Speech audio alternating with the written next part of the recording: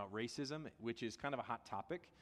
As you can imagine, this last couple weeks, it has come up, and as I explained on Sunday, I was getting ready and excited to do a sermon on what's essential, especially as we get back and people are kind of getting back to their routines. But it seemed like this was a big enough topic and on enough people's minds that it seems like something that we should be talking about. So my question is, what do you think of when you see this as my social media post? See all black, what do you think of? What immediately comes to your mind when you see that on some of the social media posts? You don't have to answer.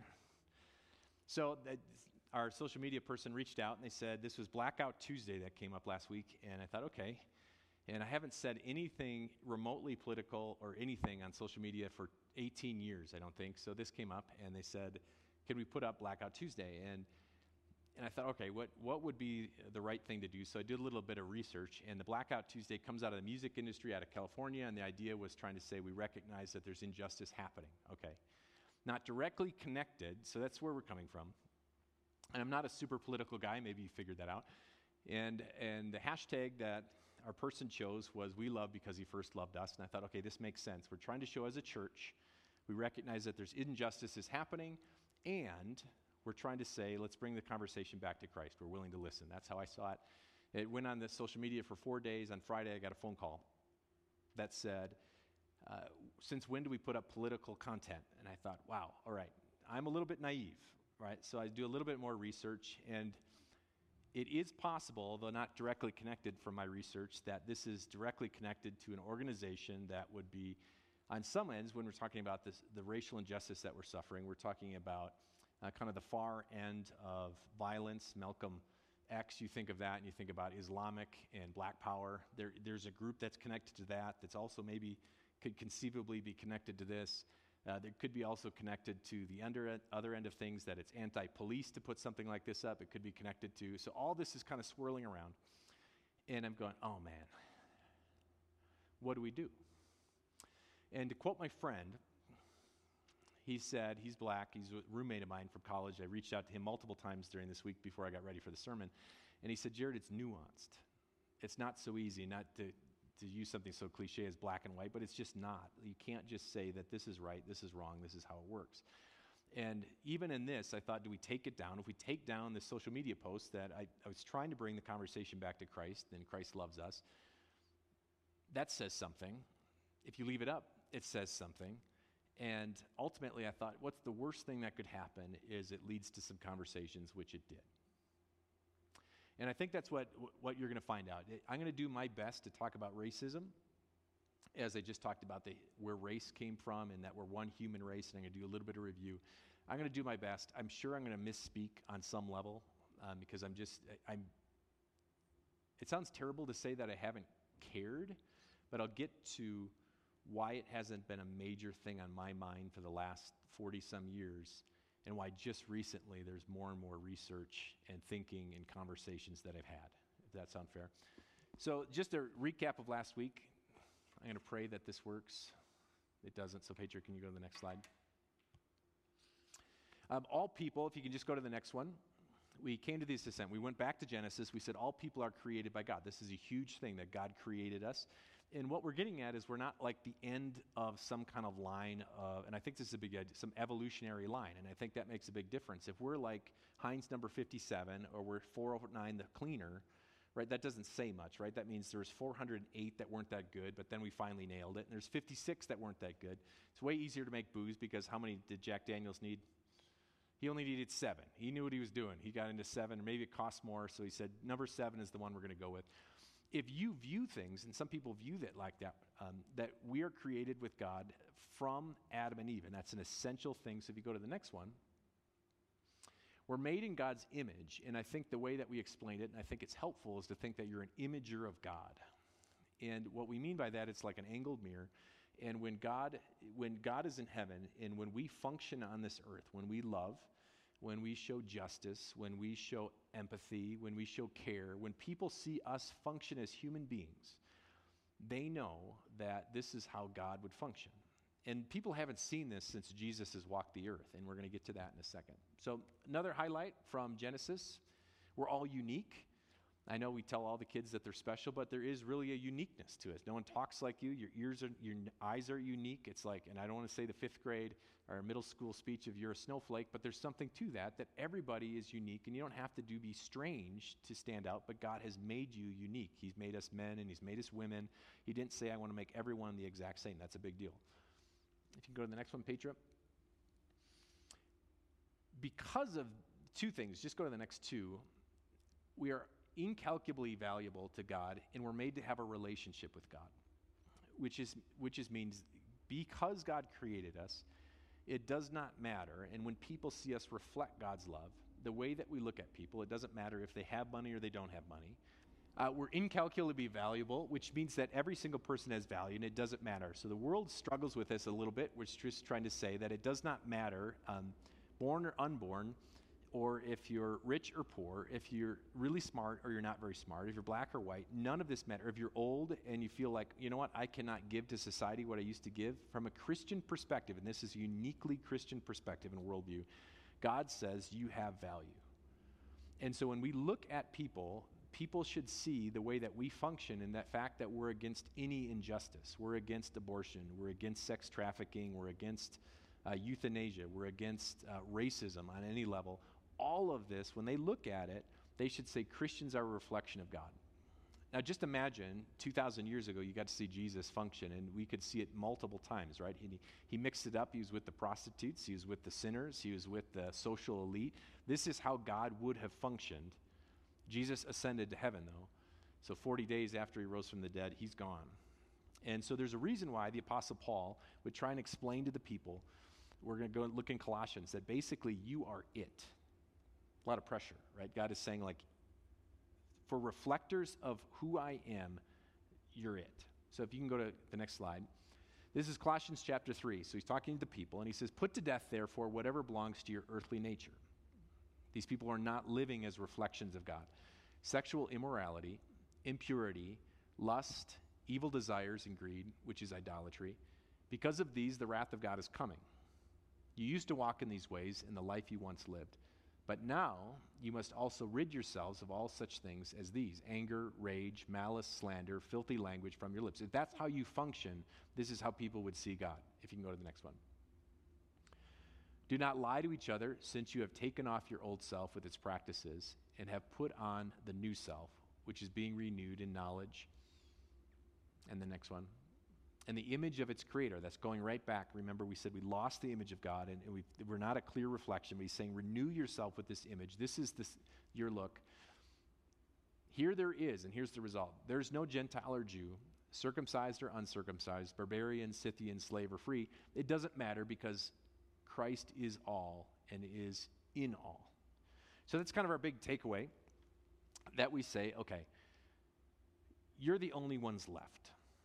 You're the only ones who get to carry this knowledge that says every single human being is valuable. As Christians, you are the bearers of this knowledge to tell the world that God has come to this world. God has given up his son to injustice so that we could be justified. God says he loves you. God says he accepts you. God says he wants you to live in heaven forever. You're the ones who carry that. And for the most part, I think we've done a reasonably good job if you talk about the billions of Christians that are on this planet. But then you think back, have we always done an awesome job? I think back a little bit, and you think of, like, what's the most famous hymn of all time? Amazing Grace. They estimated it's sung 10 million times a year. So John Newton writes this. If you don't know the story of John Newton was he was conscripted into the army, so he was not seen as a super good kid. So they put him into the Royal Navy, I should say. So he was British. They put him in the Royal Navy. He functions in there, and then he gets a job, and his first job is on a ship, which is pretty exciting, right? He works as a ship, but the ship is slave trade.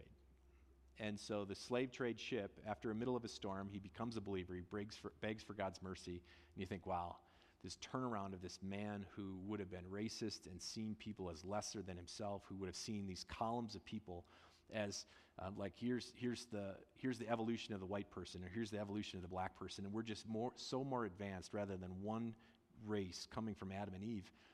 He still does the slave trade for 4 or 5 years. It's only after a bit he gets off the ship, studies theology, and becomes a pastor.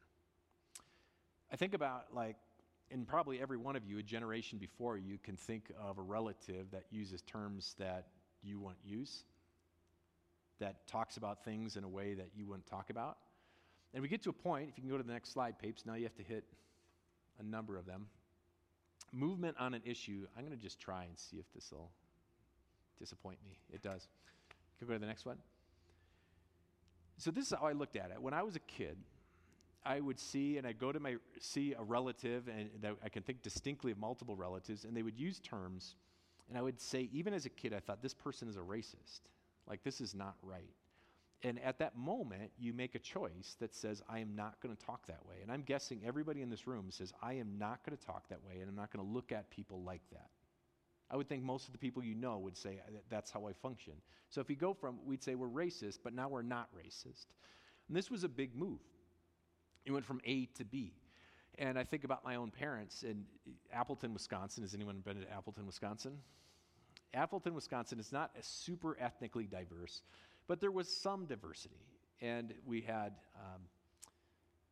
refugees the Hmong refugees came. They were being persecuted, so they left from Laos, and they came to the Midwest. Some went into the Minneapolis area. That's why you'll see a number of Hmong families that live there. And in the Appleton area, and my parents more or less adopted one of the families to make sure they could get to school, make sure they could come to church. They were Christian, and they could help out with job applications, help them get into college. I mean, this was a long time that my mom was one of the references for them that helped them out. I thought this is really great. The other experience that we had was we went down to my grandma and grandpa lived south of Chicago, so we'd take a 3.5-hour trip. And I'm cheap, just like my dad is cheap, so he would try and find a deal anywhere. And you may not remember this. I'm sure Julia doesn't remember this, but this is the greatest thing that ever happened for small children.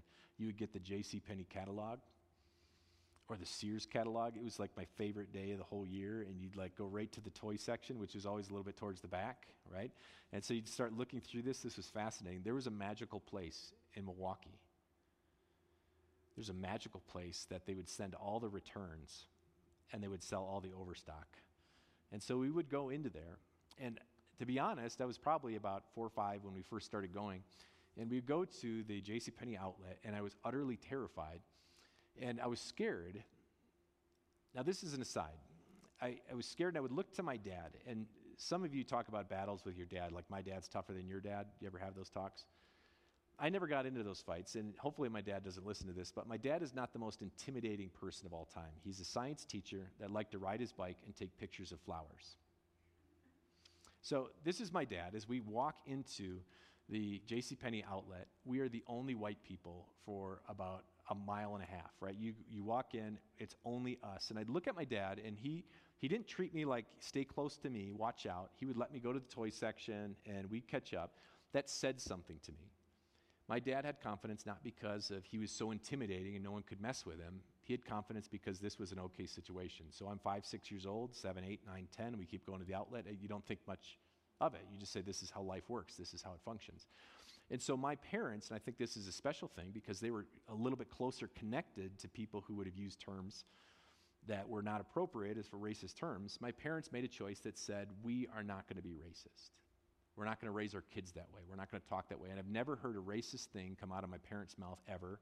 And I've never even seen them show any kind of bias towards people of color or different ethnicities. Or we go down Milwaukee to the Brewer games. There's never this sense of like, watch out. Or there's never this sense of fear. There's just saying, these are people, we're people, that's how it works. Here's the problem. And I think I'm discovering this just recently. Up until this point in in my life, moving from, I'm deciding I'm not going to be a racist. That's not okay. I'm going to say, you know what? I'm not going to be a racist. I thought that was good. And so for 40 years of my life, I'm looking back and I'm thinking, I never shared in the jokes. I never said things. I never consciously tried to do the very best I can. But I don't know if that's fully true when we talk about racism. And when they read about more and more of it, they're talking about, there's a guy named Ibram Kendi. I was going to show his video. But Ibram Kendi said this. He's a professor and a doctor. He said, being a racist is not a fixed term. It's not an identity. It's not a tattoo.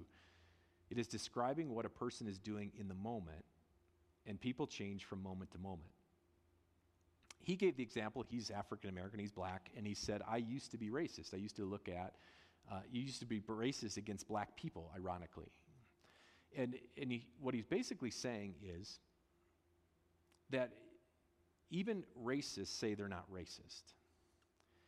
And there's a difference between just moving from racist to not racist. There's times when we would say, I'm not a racist. I think all of us would use those terms. We'd say, I'm not racist. I don't use the N-word. I've got a black friend.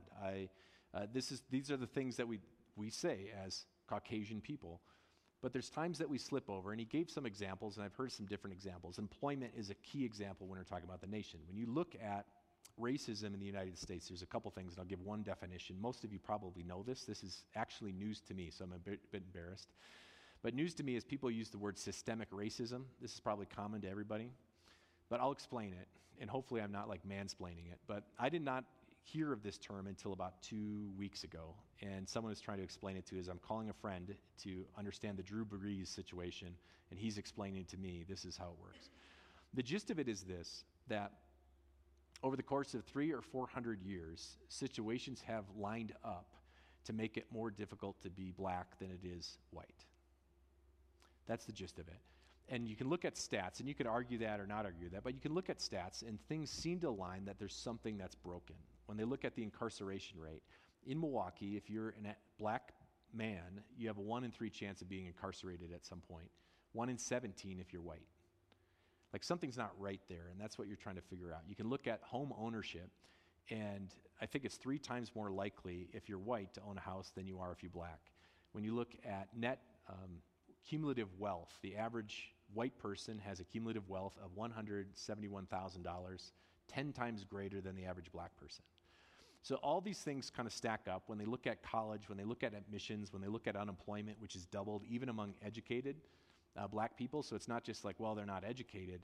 Even among people with degrees, it's still the unemployment rate is double that of white people. So you're saying, as a whole, something's not right. There's something going on here, and that's the gist of systemic racism. We're not going to touch on that, and there's 2 reasons why I'm not going to spend a lot of time on that. One, there's no real bad guy. If we had answers, and we could say if we just did this and we flipped this lever and we had an answer, I think we would go down that route. But there's no distinct thing. There's nothing specifically wrong with the school system. There's nothing specifically with home loans. I mean, if we could just pinpoint one problem and fix everything, there's no bad guy in that sense. They're saying that this is around the whole thing. 2 is really it comes down to our own heart. And when I look at this, we could talk a whole lot about how the nation has a problem. But I think more about what are the times when I say I'm not a racist, I start sliding over to racist things. So this would be an example. If you were in charge of HR, and the number of people of our church are involved in HR, and you got names for qualified applicants, and you had names, and the names on the applicants said something like, I wrote some down, Ben, Aaron, Terrence, or Emmanuel. Now the question is, which of those 2, all equally qualified, do you call back? You can only call 2 for an interview. Which 2 do you call? Now, just by their name, you could figure out that probably the last 2 are black, Terrence and Emmanuel, right? Now, I use these names because these are 4 black guys that I know. But this was kind of the idea. In your heart, did you just say for a second, well, I'd probably call this person versus that person? That's what we call that. This is shadow racism. This is racism that sneaks into it. And again, it doesn't label us that you're racist, but at that moment, if you look at it and you make a judgment about someone, their worth, and their ability to do your job just based on a name, that's racist at that moment. Or you think about something that's happening in dating and marriage. This is kind of a key thing. What do you think of when you're watching a couple and there's a black man and a white woman on a date, or they're married? What kind of feelings do you have? Do you say this is good? This is bad? Viscerally, do you feel like it's okay or it's not okay? Or what kind of feelings do you have? I know someone that talked to me, they'll go, I know it's not wrong, but it's just, Pastor, it's not right. It doesn't seem right to me. The Bible doesn't talk that way. The Bible doesn't make distinctions when it gets to interracial marriages. It doesn't talk anyway. In fact, it talks against it. And I'm going to give you one example. If you think about some of the most famous people in the Bible, who would come to mind? Moses, perhaps. So Moses is Jewish, and so Abraham is the first of the Jewish, and about 500 years later, Moses comes along, and Moses is going to get married, and he gets married to a Cushite woman. Now, the Cushite women were known for their dark skin and later associated with Ethiopia, so we're assuming that they have very dark skin. His brother and sister are totally not on board, so Aaron and Miriam are not fans, and they're about to lead a rebellion, it says in the Bible, because of his Cushite wife. So if you can go to the next slide, Pedro. Miriam and Aaron began to talk against Moses because of his Cushite wife, for he had married a Cushite.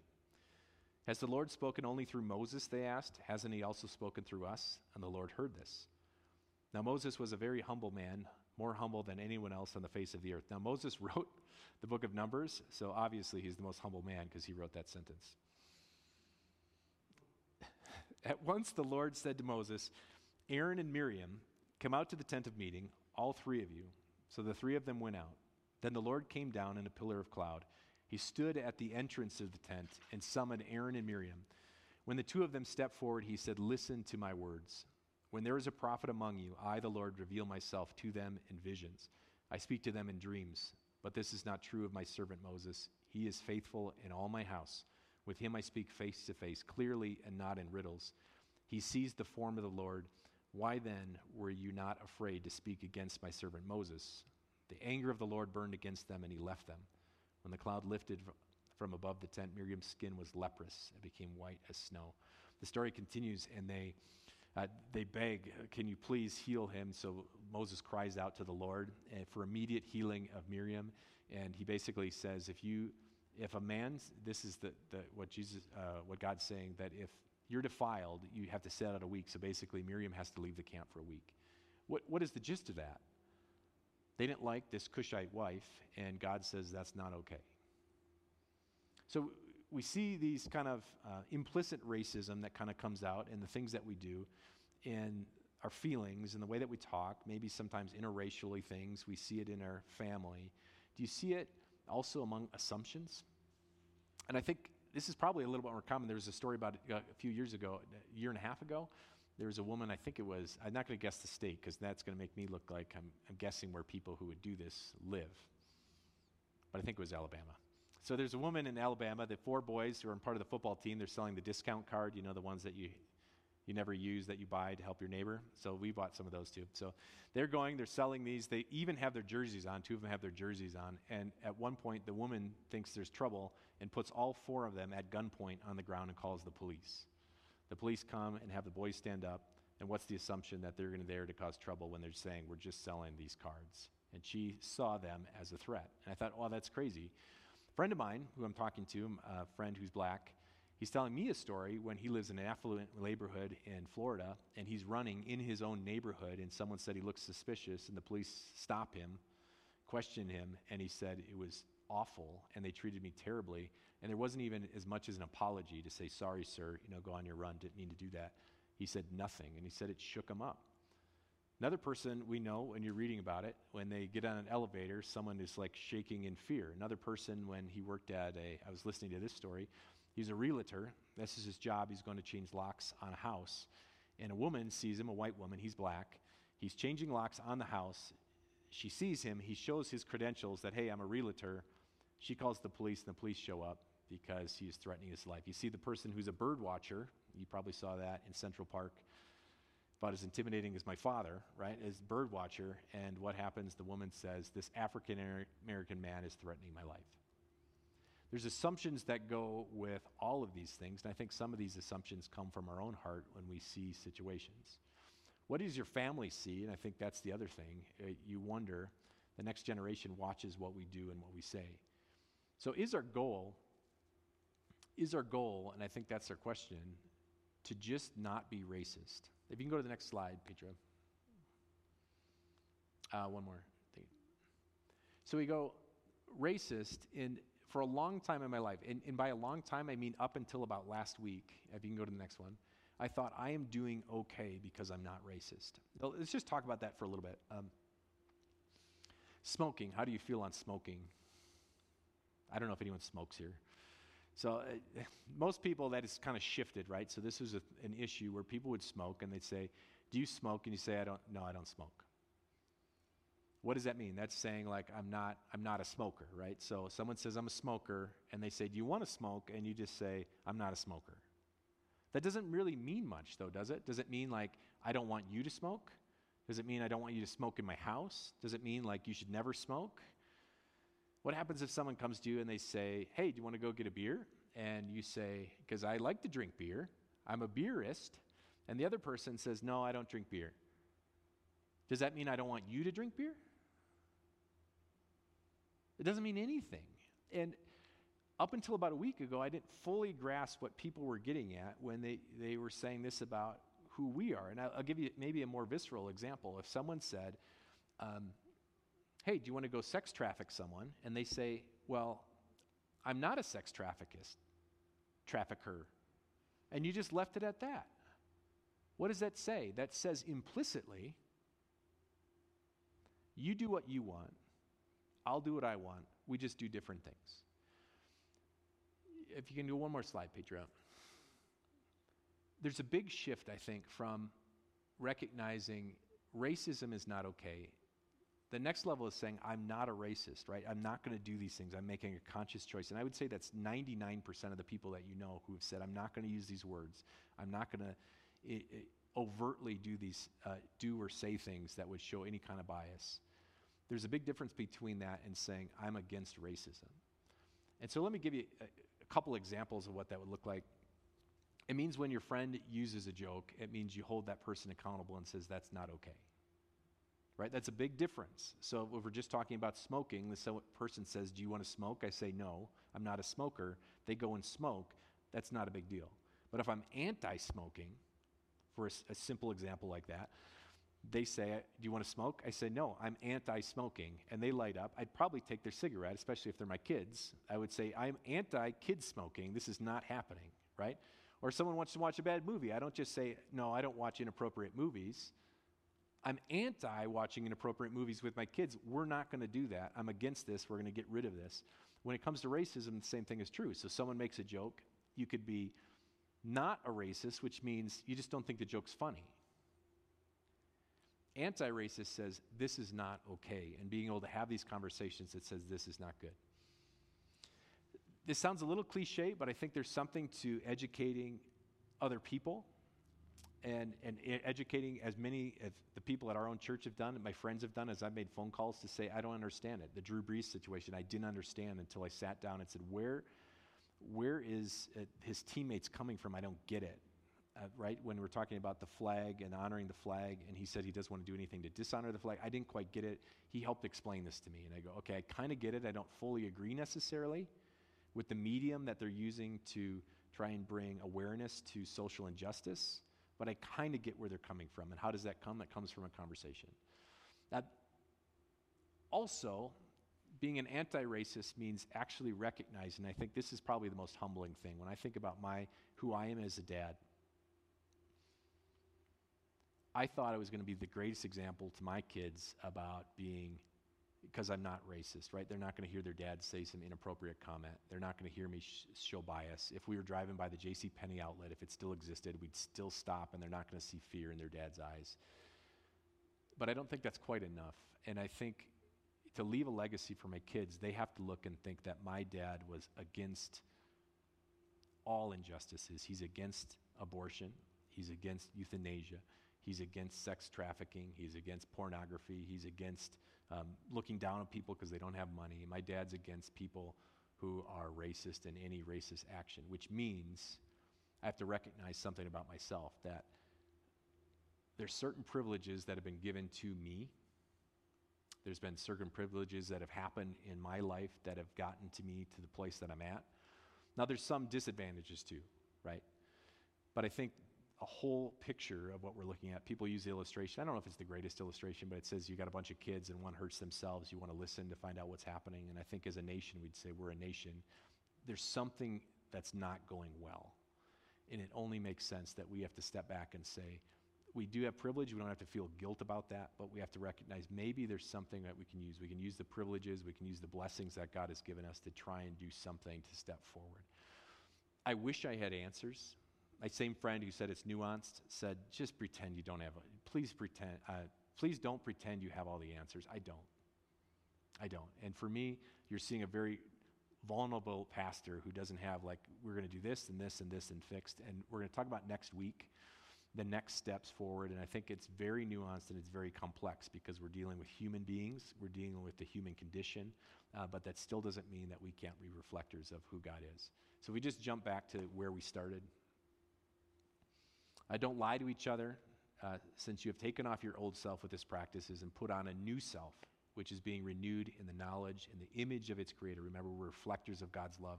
Since Jesus has gone to heaven, you're all we've got. That's it. And if the world is going to see God on this planet, they're going to see love, if they're going to see justice, if they're going to see acceptance, they're only going to see it in you, the Christian population. And through Christ, as forgiven children, we get to do that and step forward. Amen. Let's pray.